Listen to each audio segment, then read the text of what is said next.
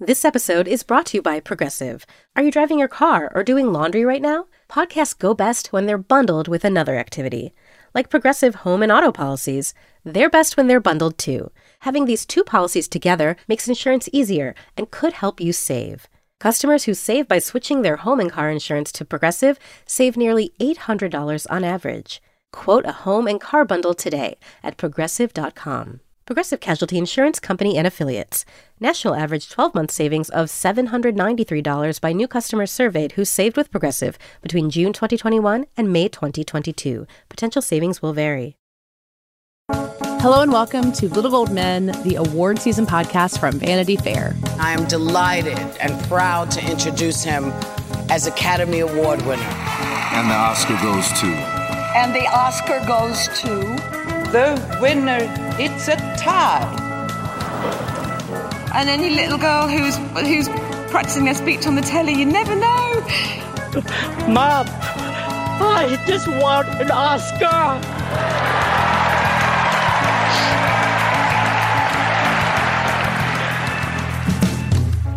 I am Katie Rich. I'm here for today's interview episode with David Canfield. Hello. And with Rebecca Ford. Hi.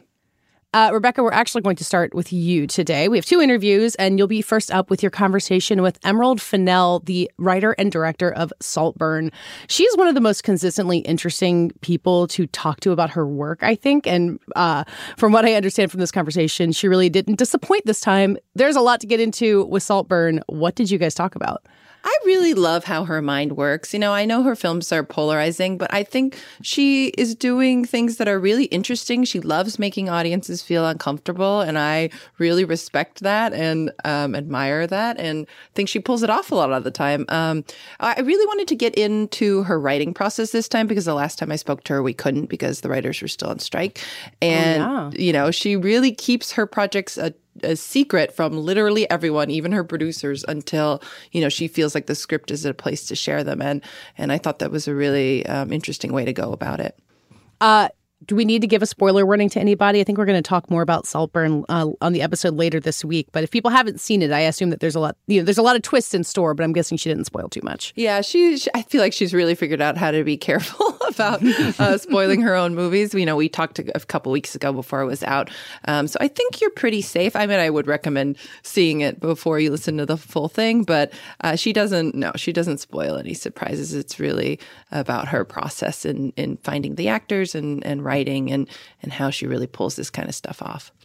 All right. Well, let's hear all about it in your conversation with Saltburn's Emerald Fennell.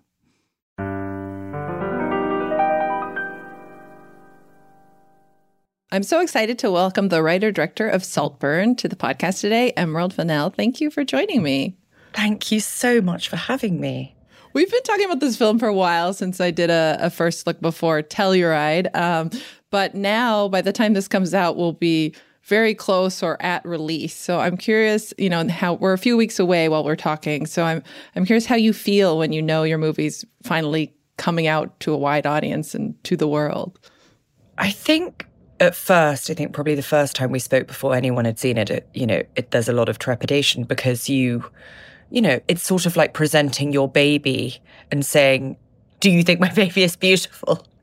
And people saying, no, actually, it isn't. Or, you know, taking your clothes off and asking people to give you like honest feedback. So there's always that thing. But actually, now that it's been playing to people, you know, festivals and all of that, the response has just been so thrilling. And it's just so fun because this time, the last film came out during COVID. But this one, I'm getting to kind of go around the country and like meet everyone afterwards. And it's just so wonderful to have the kind of conversations in person with people because, you know, like Promising Young Woman, this film in many ways is sort of, you know, quite complicated and you get into it. You really get into those conversations quite deep, quite fast. Mm-hmm. So it's really, I'm excited actually. With this film in particular, I was wondering what that reaction experience is like for you, because I imagine depending on the person and their walk of life and their own experiences, the reactions could be so different to this story. Have you had any that have been extremely surprising? Like, I didn't think of that at all. But, you know. Yeah, totally. I think, honestly, what I'm learning is that I suppose that because the movie has a lot of, quite transgressive, sex stuff. And I don't know, there's a lot about it that's very, very dark. It's a very, very dark comedy, and so I think, I think a lot of people certainly at the beginning were concerned that it would be, that it wouldn't kind of, that it might be a bit too transgressive or whatever. But actually, I've really found that people in general, like, really love it. And actually, from all walks of life, there was a woman with her husband, and she must have been in her 70s at one of the festivals. And she came up to me afterwards and she was kind of shaking. And she just said, like, I just needed to come and find you because I needed to tell you, like, nothing's ever touched. There's just something, I feel like something's just kind of come out that I've never felt before. And that's just so exciting. And of course, you don't expect that from a woman who's just bought a ticket in her, that's exactly what I wanted this movie to do, was to kind of hit that spot, which is kind of uncomfortable, but pleasurable. But, of course, there are a lot of, every conversation is different. Every room is different. That's what's been so exciting. It's like, in some rooms, it's like total pin drop silence. In other rooms, it's super rowdy. And then, a lot of anecdotal evidence of quite a lot of sexy behavior that happens after people watch the movie. So, yeah, I don't know. I kind of, you make something that you love and you hope other people understand and love it too. And so it's like, it's fun meeting everyone. Yeah. So speaking of Promising Young Woman, after that was such a success as your directorial debut, and, you won an Oscar, there was a lot of good things that I assume came after that. And I also assume there was probably some outreach of, like, do you want to direct something that isn't something you wrote? I'm sure there were opportunities that were coming your way. How did you decide that, Saltburn would be next for you?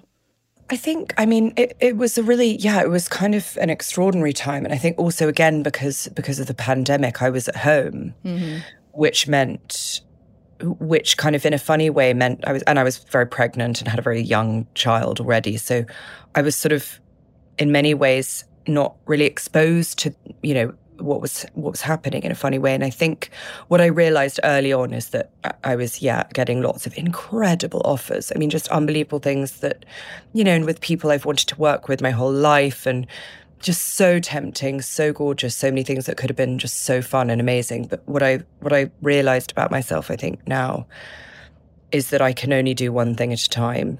And I can only do it in sort of secret.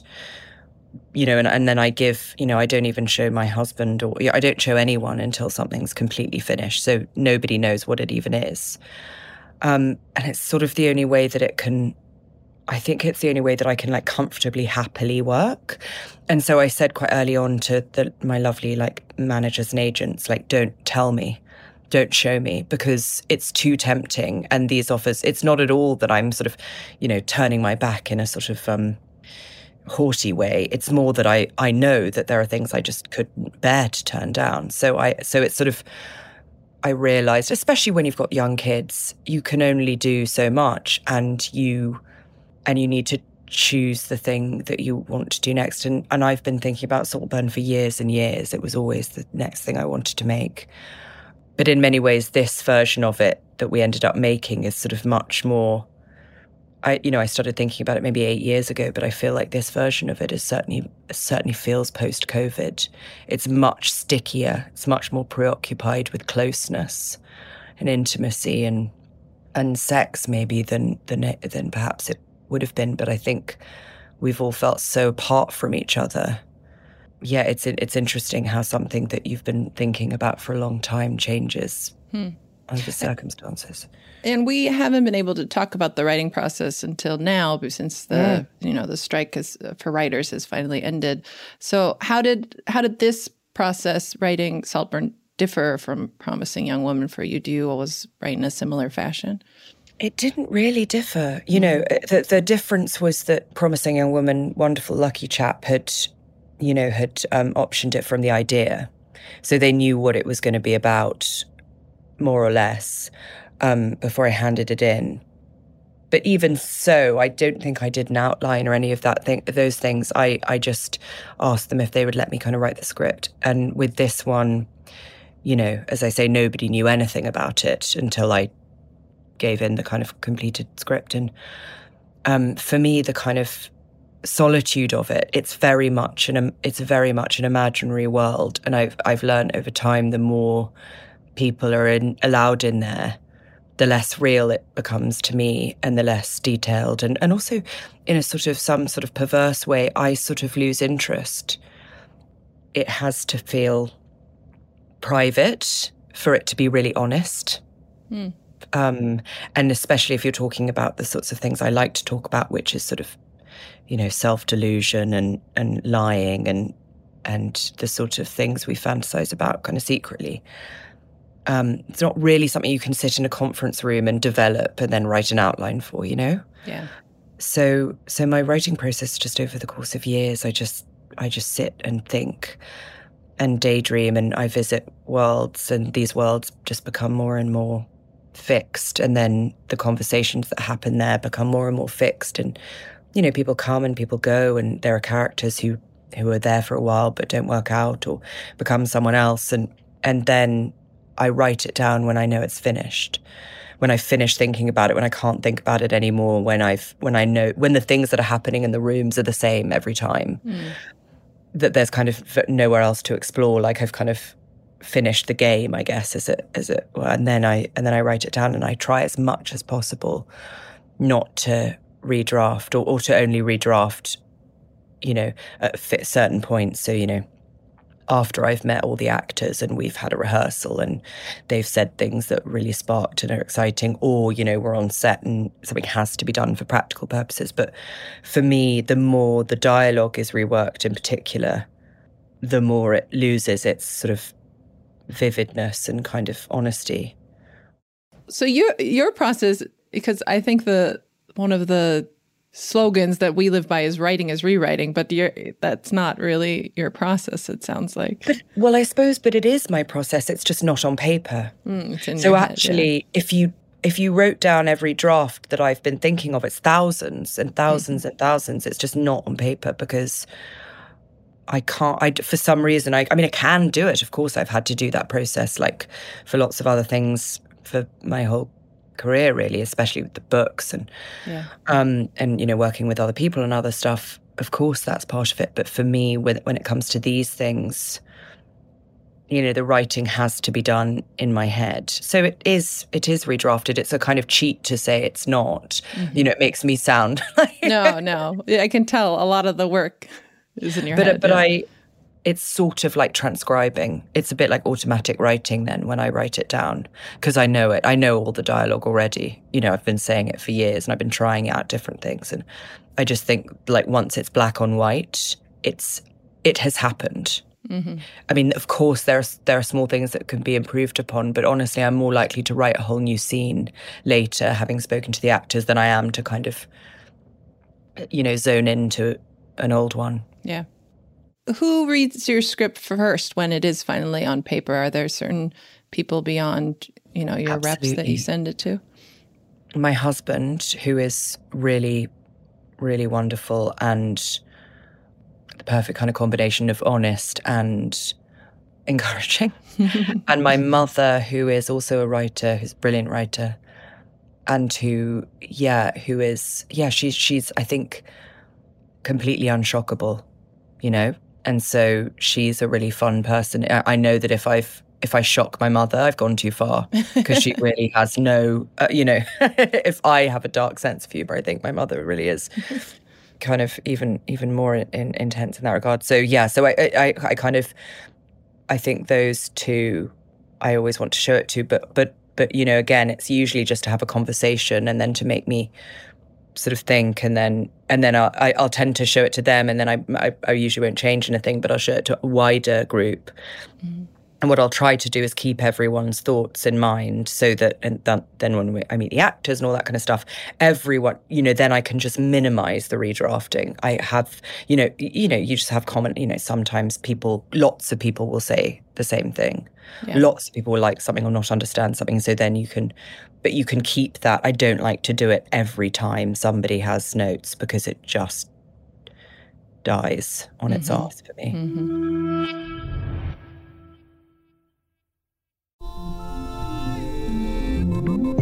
I'm David Remnick, host of the New Yorker Radio Hour. There's nothing like finding a story you can really sink into that lets you tune out the noise and focus on what matters. In print or here on the podcast, the New Yorker brings you thoughtfulness and depth and even humor that you can't find anywhere else. So please join me every week for the New Yorker Radio Hour, wherever you listen to podcasts.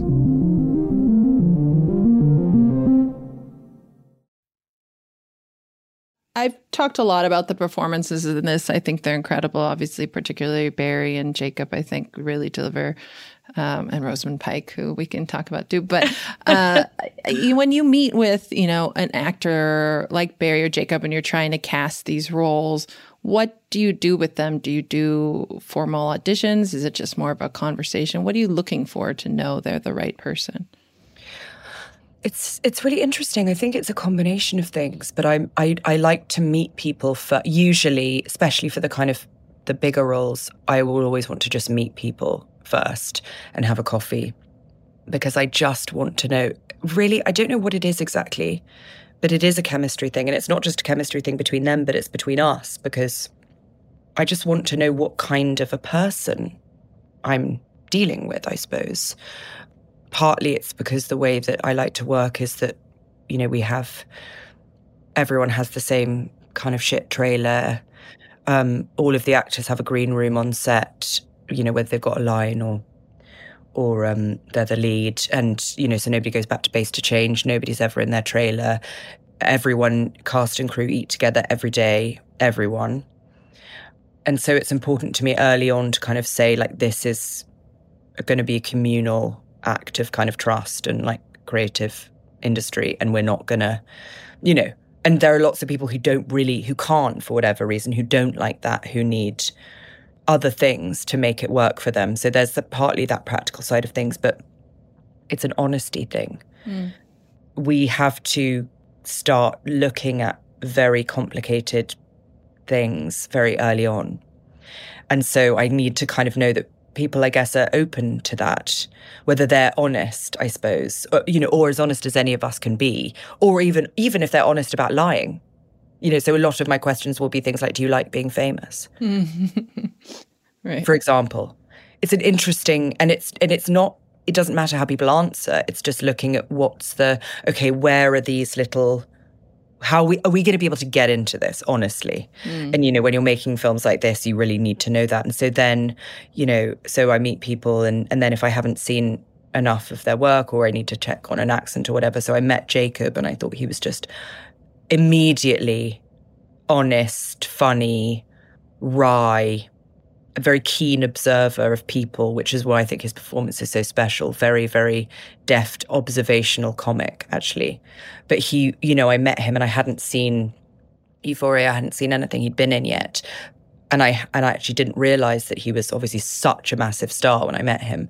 But he was so candid and interesting. And then when he came into audition, he just blew everyone out of the water because what he did and noticed and what nobody else did and noticed, even though they did beautiful, beautiful work, was that actually his character is sort of weak, sort of not special, sort of horrible, but not in a way that's unusual. He's sort of, he made him a real person. And that was very, very difficult to find. And with Barry, I'd already seen so much of his work, but I hadn't seen him do an English accent. So I asked if he'd ever done an audition. I got his managers and agents. I asked if he'd ever done an audition in an English accent for something else, if I could see it. And I saw something that he'd done, and it was for something quite surprising, actually. And again, it was just that feeling I always have with him where I'm just like, I was watching it on my laptop and I could feel my face getting closer to the screen because almost the closer you get with Barry, the more enigmatic you become. The charisma is just off the chart. But it's always about, it is trying to be honest. And I think the thing is it's that we can all speak quite plainly to each other in every department. And that's very difficult, obviously, when you're the director, because people, the instinct always, or the actors, the instinct is to manage you. The instinct is to sugar the pill a bit. But I just don't, you don't fucking have time on set for a pill to be sugared. And so for me, I really want people to be honest with me as much as they can be, or they feel they can be, in a nice way, so we can all kind of, what Josie said, which was so nice about working on something like Saltburn, is we're always operating on the brink of failure. That's a really important thing. You have to be on that edge always of something going too far, something being too complicated, too overwrought, whatever it is. That's where the interesting stuff happens. To get there, you've got to trust each other and you've got to be honest. And so I, as an actress, hated more than anything the sense of people at a monitor talking and then somebody creeping up to you and kind of then sort of saying something and you just be like, just tell me what you're talking. Right. I don't need the journey of you discovering how to just ask me. And so when I hope that with actors, I hope I'm always kind and collaborative and all of those things. But I also will say, I hope the thing, that I mean, like if people are, if there's a moment when everyone's like, oh, we're just having a bit of we can't quite make, sometimes I'm just like, okay, come on, lads. It's just, let's just stand there and say our lines and see if it works out, shall we? Rather than standing here for hours having a conversation about it. Let's just have a go. It's that thing of like all being in it together and being able to like joke with everyone. And so that really, really helps. And the film is set in 2006, and I, as someone who was in college around that time, the pop culture references are so good. Like you're flown back to that moment so quickly. Was there a certain one that like was the one you had to get, whether that was one of the songs or one of the movies that are referenced? Like, what was the pop culture reference you're sort of most proud of that's in there? I think the Live Strong bracelet that Felix wears really hurt. I completely forgot about those until you see it. And it's the sort of boy who was wearing them at the time. Mm-hmm.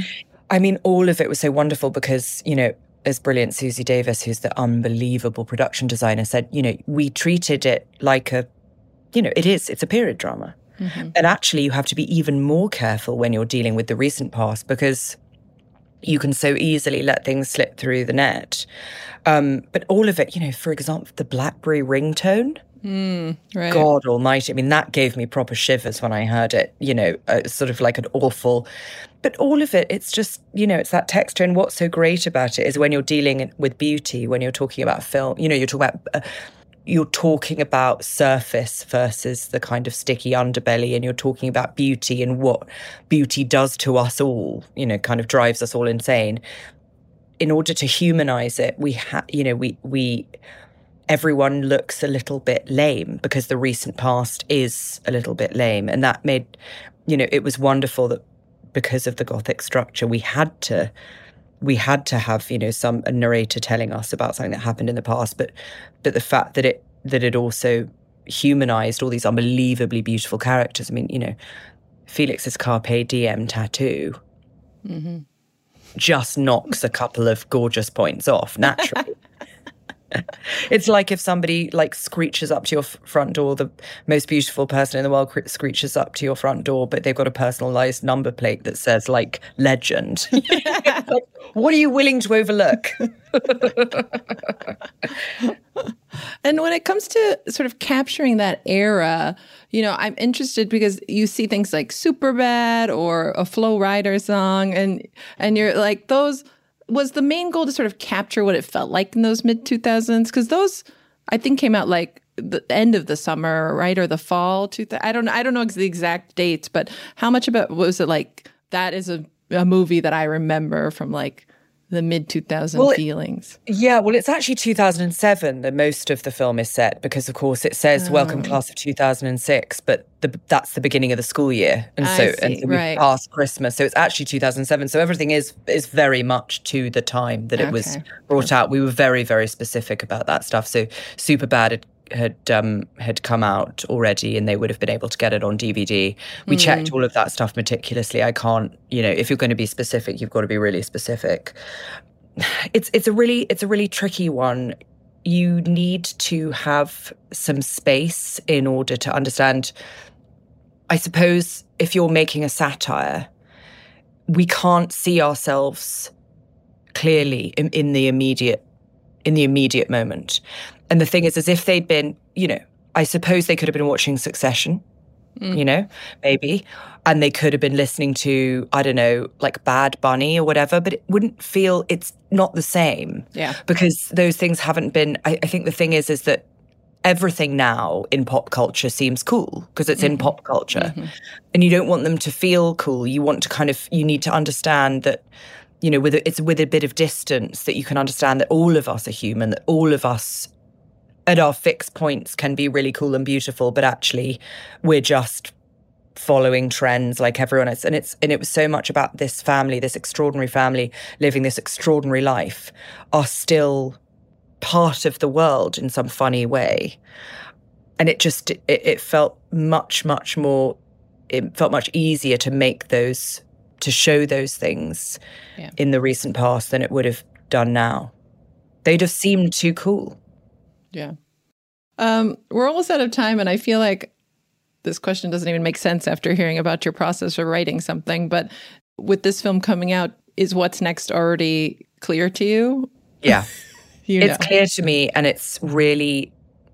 Do you know what it's like? It's like having a new boyfriend or falling in love. It's that same feeling. It's like when I don't write, I get very anxious and I start to feel a bit mad. And I haven't obviously, written. I haven't had the kind of like time to do the writing or the kind of mind writing since Saltburn since I delivered Saltburn. And so I can feel myself being pulled already away. I love Saltburn so deeply, and I'm so excited talking about it. But there's part of my brain that's like, like that part of you when you just want to go and like make out with your new boyfriend. That's kind of how I feel about this new thing. Is I can feel myself being pulled there, already, and it's just so exciting.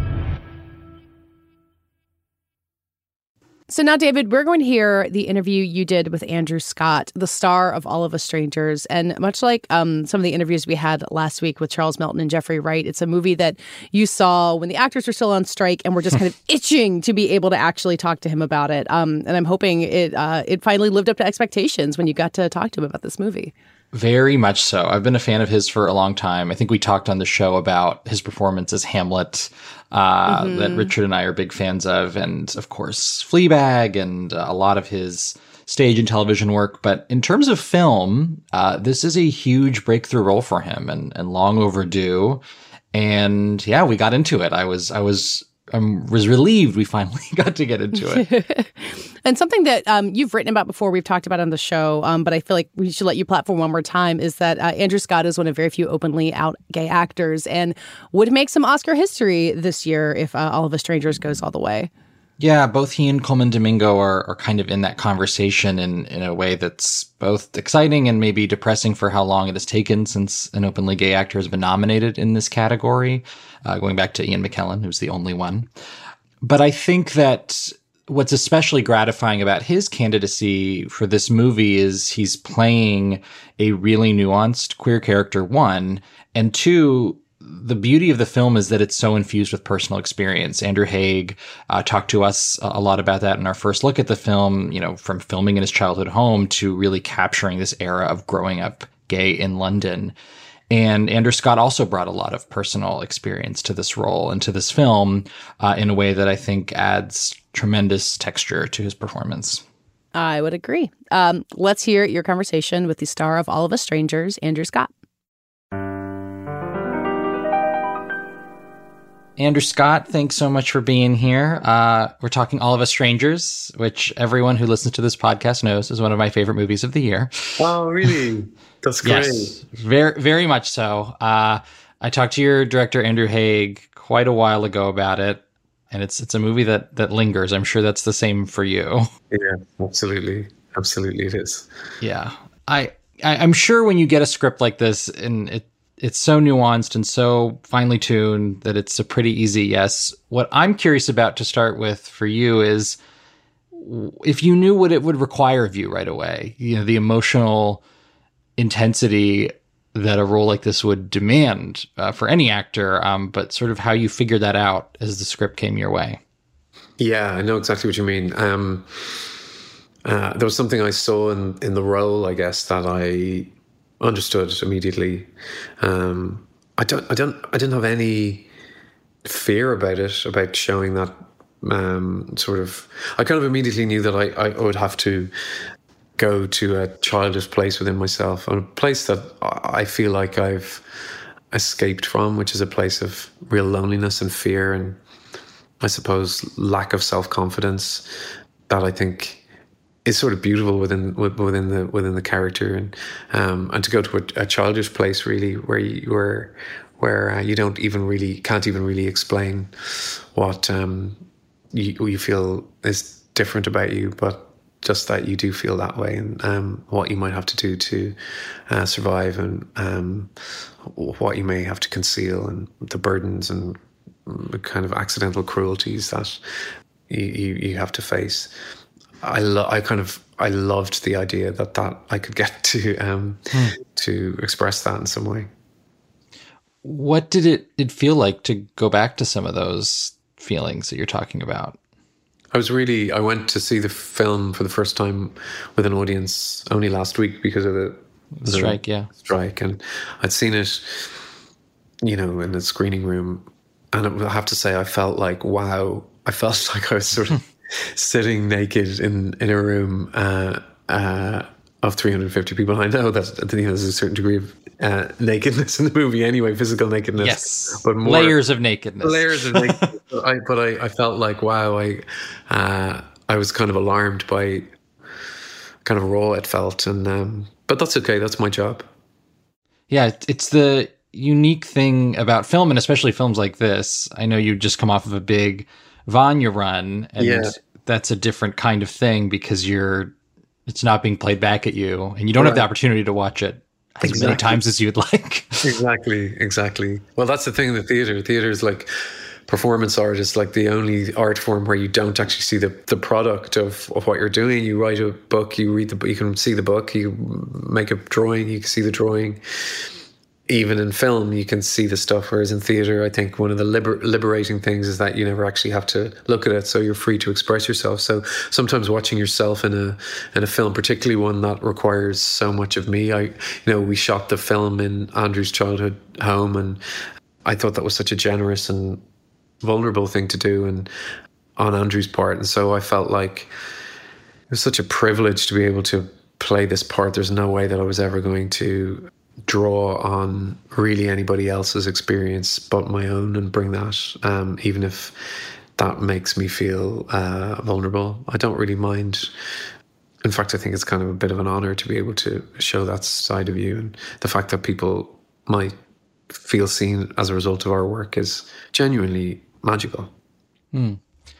Knowing your work, and particularly your versatility, I hadn't seen you in a mode like this exactly before, at least on screen. Did you feel like a different kind of actor, especially having to plumb the kinds of things that you're talking about? Yeah, I feel like I wanted it to be unadorned. You always wanted to be slightly unadorned in order to feel playful, but I knew that character so well as soon as I read it, and I wanted to honor Andrew's story. I've never met Andrew's parents and he's never met mine, but I felt like that character had to sort of be a weird marriage between me and Andrew, and there's just something that I felt like he was speaking about, and something that I love watching it in acting particularly, which is the nuance of the way people behave and the fact that they might say something that they don't particularly mean. And I think what's very interesting about All of Us Strangers is that it concerns itself with what I think is quite a common experience for queer people, in the sense that it's not all-embracing acceptance from their family, nor is it outright rejection, but it's somewhere in between where they still are there and they sort of say they still love you, but they also say things that are awkward and cruel and ask questions and say things that really are kind of brutal, with the hope of understanding. I think that can happen not just for queer people, but within a lot of all sorts of families. And I think that it's such an authentic representation of what not only familial love is, but also the other kind of love, the romantic love, and the tentative, beautiful, terrifying nature of falling in love. I'm Bobby Finger. And I'm Lindsay Weber. Do you ever see a new face or name on your news feeds and say, who the heck is that? Our podcast, Who Weekly, is everything you need to know about the celebrities you don't. Think of us as your cheat code to People magazine, your glossary for Hollywood, a shortcut to understanding pop culture at large. For the past 8 years, Who Weekly has been telling listeners everything they need to know about the celebrities they don't. The New Yorker says we spelunk deep into the demi-monde with convivial delight. That's a direct quote. Mostly, we're going to explain to you Irish star Barry Keoghan's sudden rise to fame and relationship with a not-so-under-the-radar pop princess named Sabrina. The fake wedding Real Housewives star Cynthia Bailey had to promote a limo rental company. And why all the Gen Zers you know are talking about a guy named Benson Boone. Each episode goes deep into the biggest celebrity stories of the moment. And if you're still confused, we even have a weekly call-in episode where we answer the most burning celebrity queries. Who Weekly airs twice weekly with brand new episodes on Tuesdays and Fridays. Listen and follow Who Weekly, an Odyssey podcast, available now for free on the Odyssey app and wherever you get your podcasts. How did Andrew present his vision to you for the movie after you'd read the script, and how did you start talking through that? I mean, it's very true. It feels very true that you're both bringing a ton of yourselves to this character, and the nature of it is so rooted in his expression as a filmmaker. I'm just curious what that collaboration looked like. He wears everything very lightly, Andrew. I thought he was going to be a very serious person, because he's not afraid to talk about serious subjects.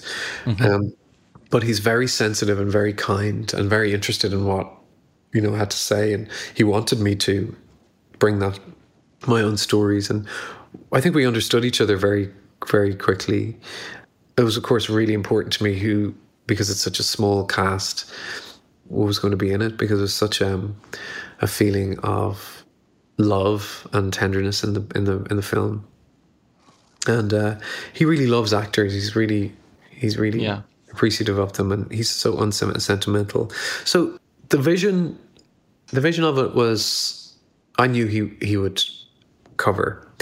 And my job, I think, was to express a very particular type of thing, which is to go back and give the audience a sense of childishness without gilding the lily too much. You don't want somebody pretending to be a boy, but you also want a sense of the vulnerability of a child, and also somebody who is learning to fall in love as an adult, and how those things are intertwined. And the more he gets confidence from his parents, the more he's seen by his parents, and the more he's able to love himself. And then, of course, when he starts to love himself, he's able to actually love someone else. So it's so much about being, to love and be loved is what we all want. And also it was a big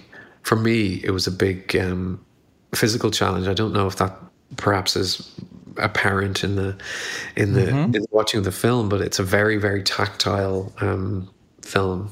And just the idea of when you see children, when they want their parents they don't want to hear what their parents saying. They put their hands over their mouth, when they snuggle up to their mom, and they know what it's like, just the smell of our father's sweaters and what their bed might feel like, and all that felt very sensual to me, and even the way he is able to be embraced by his parents, and then learns to be the embracer of Harry. I think it's a sort of something that I had to kind of map out silently for myself, and even though it may not be most front-footed thing in the story, it's certainly a big challenge for me as an actor.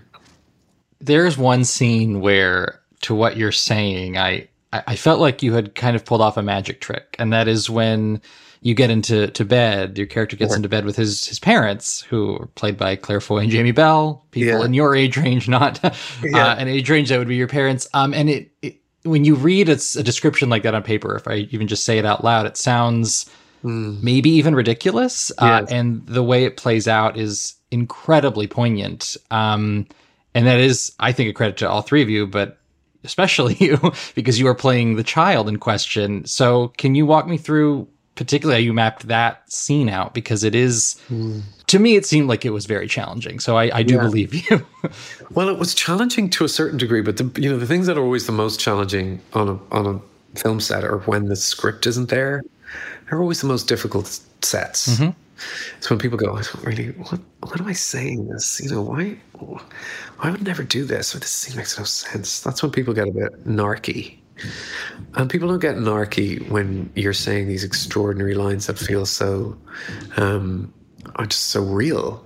Yeah. But that scene that you're talking about, we ended up doing as one shot, where I get into bed with Claire and Jamie, and it focuses on a duologue between Claire and I, and then there's a kind of camera trick as well as a magic trick where don't want to spoil it, but where two other characters arrive. And so it was a sort of a big marriage. Is one of the things I love about filmmaking, between doing quite a long scene. I think it's 5 or 6 minute scene, where you have to really be engaged, and it's one camera, and then the camera moves and someone's there and someone disappears, and it's a really beautiful cinematic achievement on Andrew's behalf. And I feel very proud of it. All of us did that together. And it takes work, and it's sort of, when you say it's ridiculous, when you're talking about the practicalities of it, I mean, we were really laughing in places because there were people getting in bed and out of bed, and there was a whole sort of choreography that had to take place in order for that scene to be created. But that's what I love about it. It's magic, and I love the fact that people are like, "Wow, how did that happen in that scene?" And it's a really beautiful scene, I think. Yeah. Why do I feel this way and not this way when I read again? Yeah, it's really something. Yeah. You mentioned earlier that the personal quality of this role, you didn't fear it.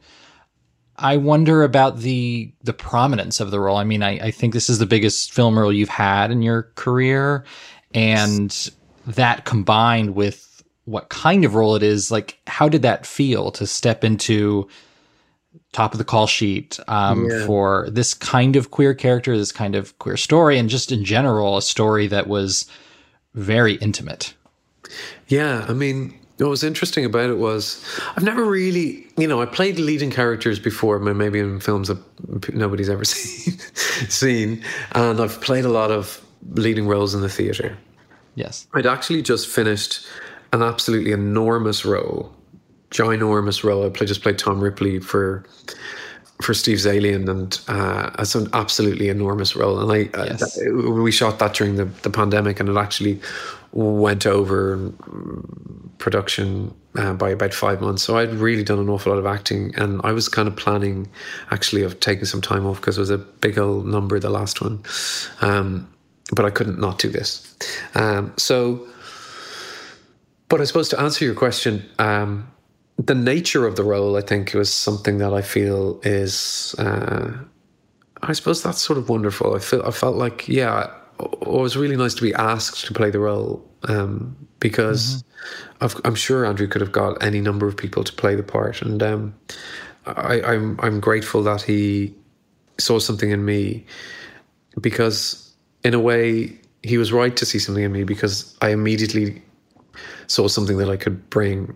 But, sometimes, your hope as an actor is that people are that you're not going to get pigeonholed, or that people see something in you that you may not always have displayed, or they don't cast you based on your box office opening, or even the fact that you may not have hitherto played loads of leading roles in film. I don't know. I don't know that I've played all these leading roles on screen. It doesn't really mean that I'm going to go back to always having to play leading roles. But in this case, I suppose there is something that's kind of wonderful in the sense, like, when I was growing up, I didn't. The idea that there would even a film like this would even exist, and that I would be able to play that role in it is miraculous. Particularly, feeling out and comfortable, and it's wonderful that it's taken place. I really am thrilled about it, and I'm also thrilled about the fact that it's being advertised, that they're not shying away from the fact that it's in part a love story between two men, and that's great. That's really, really wonderful, truly. Yeah, when I say prominence, I think that extends beyond the what you do in the movie and the life it leads, right? I mean, you have Searchlight Pictures behind this movie. Couldn't promote it at the beginning, obviously, but there was a real prominence, and there has been in this campaign.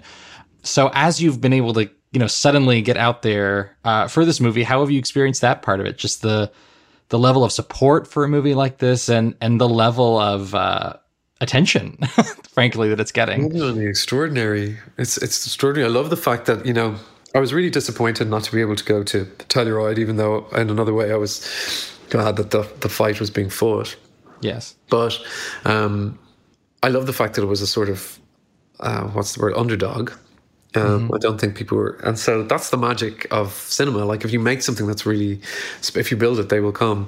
Like, if you create something that's really unique and special, it's very hard to even label exactly what genre this movie is, which I think is one of its strong points. So yeah, the fact that now people are passionate about the film, and people seeing it 2 or 3 times, and I saw it the other night for the first time, and it does have something about it that is magical. There's no doubt. And I've been in a lot of things where something is highly respectable and admirable and enjoyable and all those things, but it's kind of rare that you have something that you think there's something about this that is both very particular and completely universal, and something where different types of audience members, gay, straight, whatever their what happens in their walk of life, is people respond to it in completely different ways. And it's really interesting doing the press tour with it, because the people go, the line that really struck me was, and invariably they're completely different lines, the bit that really punched me in the heart was this part, and you think, wow, that's completely different to what that last person said. And that has to be down, I think, to the specificity of the script. Yeah, I think you're right. I think also to the tenderness, really, between the four of you. Yeah. And I know you've been out a bit with Paul, getting the movie out of late, and it seems like this, I mean, I'm projecting a little bit, this seems like this is a bond that has lasted past the filming of the movie. But how did you find, developing this relationship on screen with him, and clearly continuing to experience the movie together thereafter? Oh, I adore Paul. This is plain and simple. I just love him. We have a very special bond. We didn't know each other particularly well. We knew each other a little bit before making the film, and I think we're both quite pleased that we didn't. I think it added something to this kind of burgeoning relationship, because we had a burgeoning relationship ourselves, and now that we know each other better and we've gone through this very intimate thing together, and the fact that we both worked so hard, we're both hard workers, and so to be able to sort of enjoy people's response to it, and to be able to talk about it, I adore him. I really do. I love him. I think he's a really uniquely gifted, generous actor, and he's just so fun, and I don't know, I just think we're both so grateful to be in a film like this. We're both big movie lovers, and I really could not have asked for a better colleague than Paul.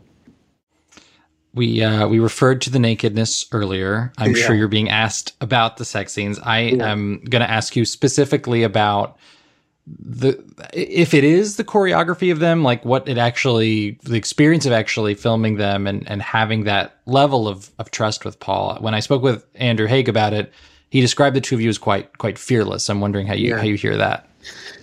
Yeah, I didn't really feel, I suppose you have a little degree of fear, but those scenes, you know, a lot can be made of them on the day. You know, like, oh my God, the big sex scenes coming up, and you have an intimacy coordinator. Thank God. I think they're very necessary and wonderful things. But I think it's important to remember that they can be choreographed, but you still have to be present and you still have to listen. Yeah. Sex is communication in exactly the way the conversation is communication, a verbal conversation.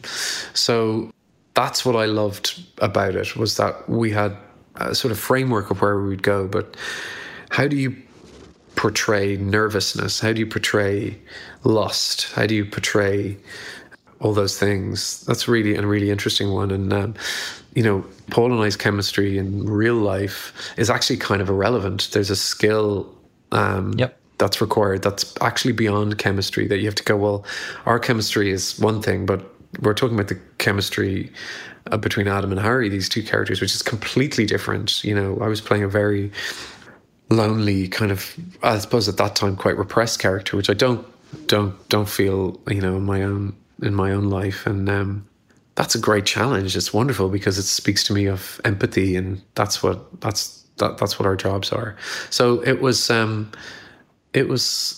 you know, all the things. It was kind of a bit scary at the beginning, and then you kind of get more used to it. And, you know, he's great fun. And I think the good thing about working with somebody that you love is that the process is really enjoyable, because I know people who can't stick each other can have great chemistry and the outcome can be wonderful, but the process is nightmarish. So the fact that it was so pleasurable and that the outcome has been so special is really genuinely unique. In terms of the repressed nature of this character and the particular ways in which he does show affection, can you share some specifics or insights into how you determined that this man would be romantic, and particularly with this character? Yeah. Well, I kind of feel like I wanted to map it out. He wouldn't have really touched many people in a long time. And so the fact that he's conjured up these two people who are the first people in most of our lives that we are affectionate with, that we show physical affection towards, and the fact that he's gradually getting to know them while simultaneously meeting someone that he initially shuts out. And the balance between those two stories, I think, is very expertly achieved. And they have to affect each storyline. That's what I think is very is the great balancing act.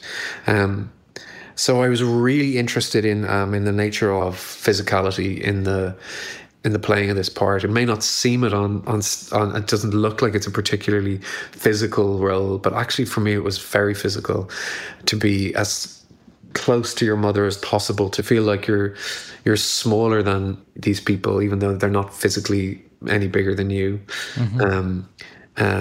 To be, you know, childish without gilding the lily too much, and to make the audience feel like they did when they were a child without it being gimmicky. It was really important. So it's just really using your imagination, and then at the same time becoming more confident sexually.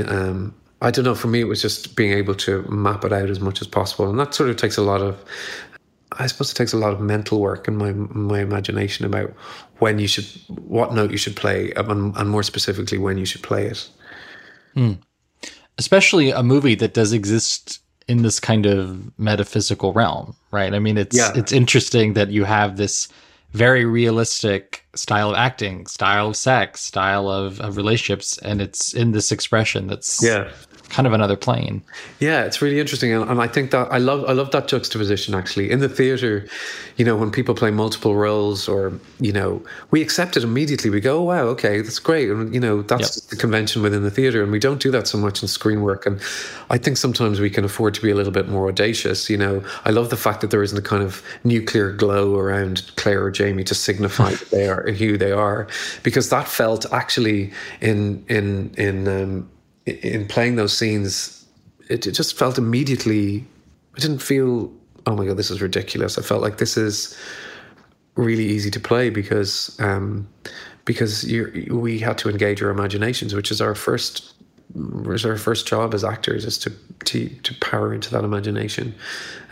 So that's how I would characterize my experience for the most part, is to really engage in that part of me that exists and is within me in so many ways, and it's just about digging around a bit. Yeah. So it was interesting hearing you talk about Tom Ripley earlier, because I was going to ask you if this was a role where bringing all this, the pain you were talking about into the part, it was tough to take home, perhaps. I would imagine Ripley is also a very tortured character, at least in previous iterations. I can't say I know what you guys are doing, but I would guess there's a certain level of psychological intensity. But, come doing these projects, one after the other, was that a lot psychologically for you? Yeah. Not so much this one, but I feel like Tom, you're required to sort of love your characters and advocate for your characters, and your job is to go, why? What's that? You don't play the sort of previous attitudes that people might have about Tom Ripley. That's the thing that you have to be a bit like. You have to throw all those out and try not to listen to them and go, okay, well, I have to have the courage to create our own version and my own understanding of the character.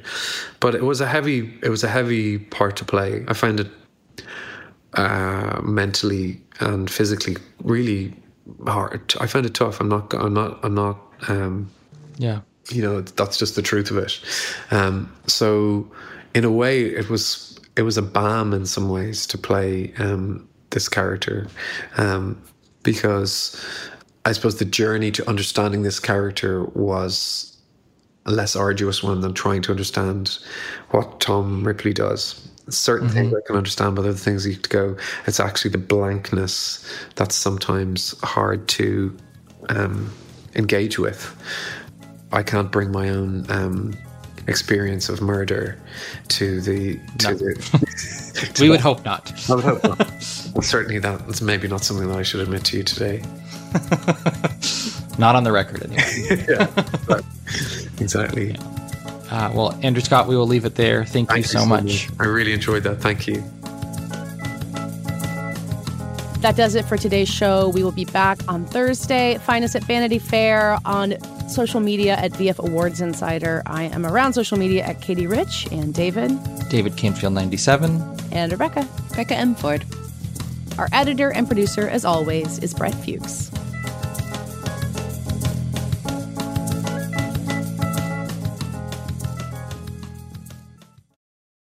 I'm Rachel Martin. You probably know how interview podcasts with famous people usually go. There's a host, a guest, and a light Q&A. But on Wildcard, we have ripped up the typical script. It's a new podcast from NPR where I invite actors, artists, and comedians to play a game using a special deck of cards to talk about some of life's biggest questions. Listen to Wildcard wherever you get your podcasts, only from NPR.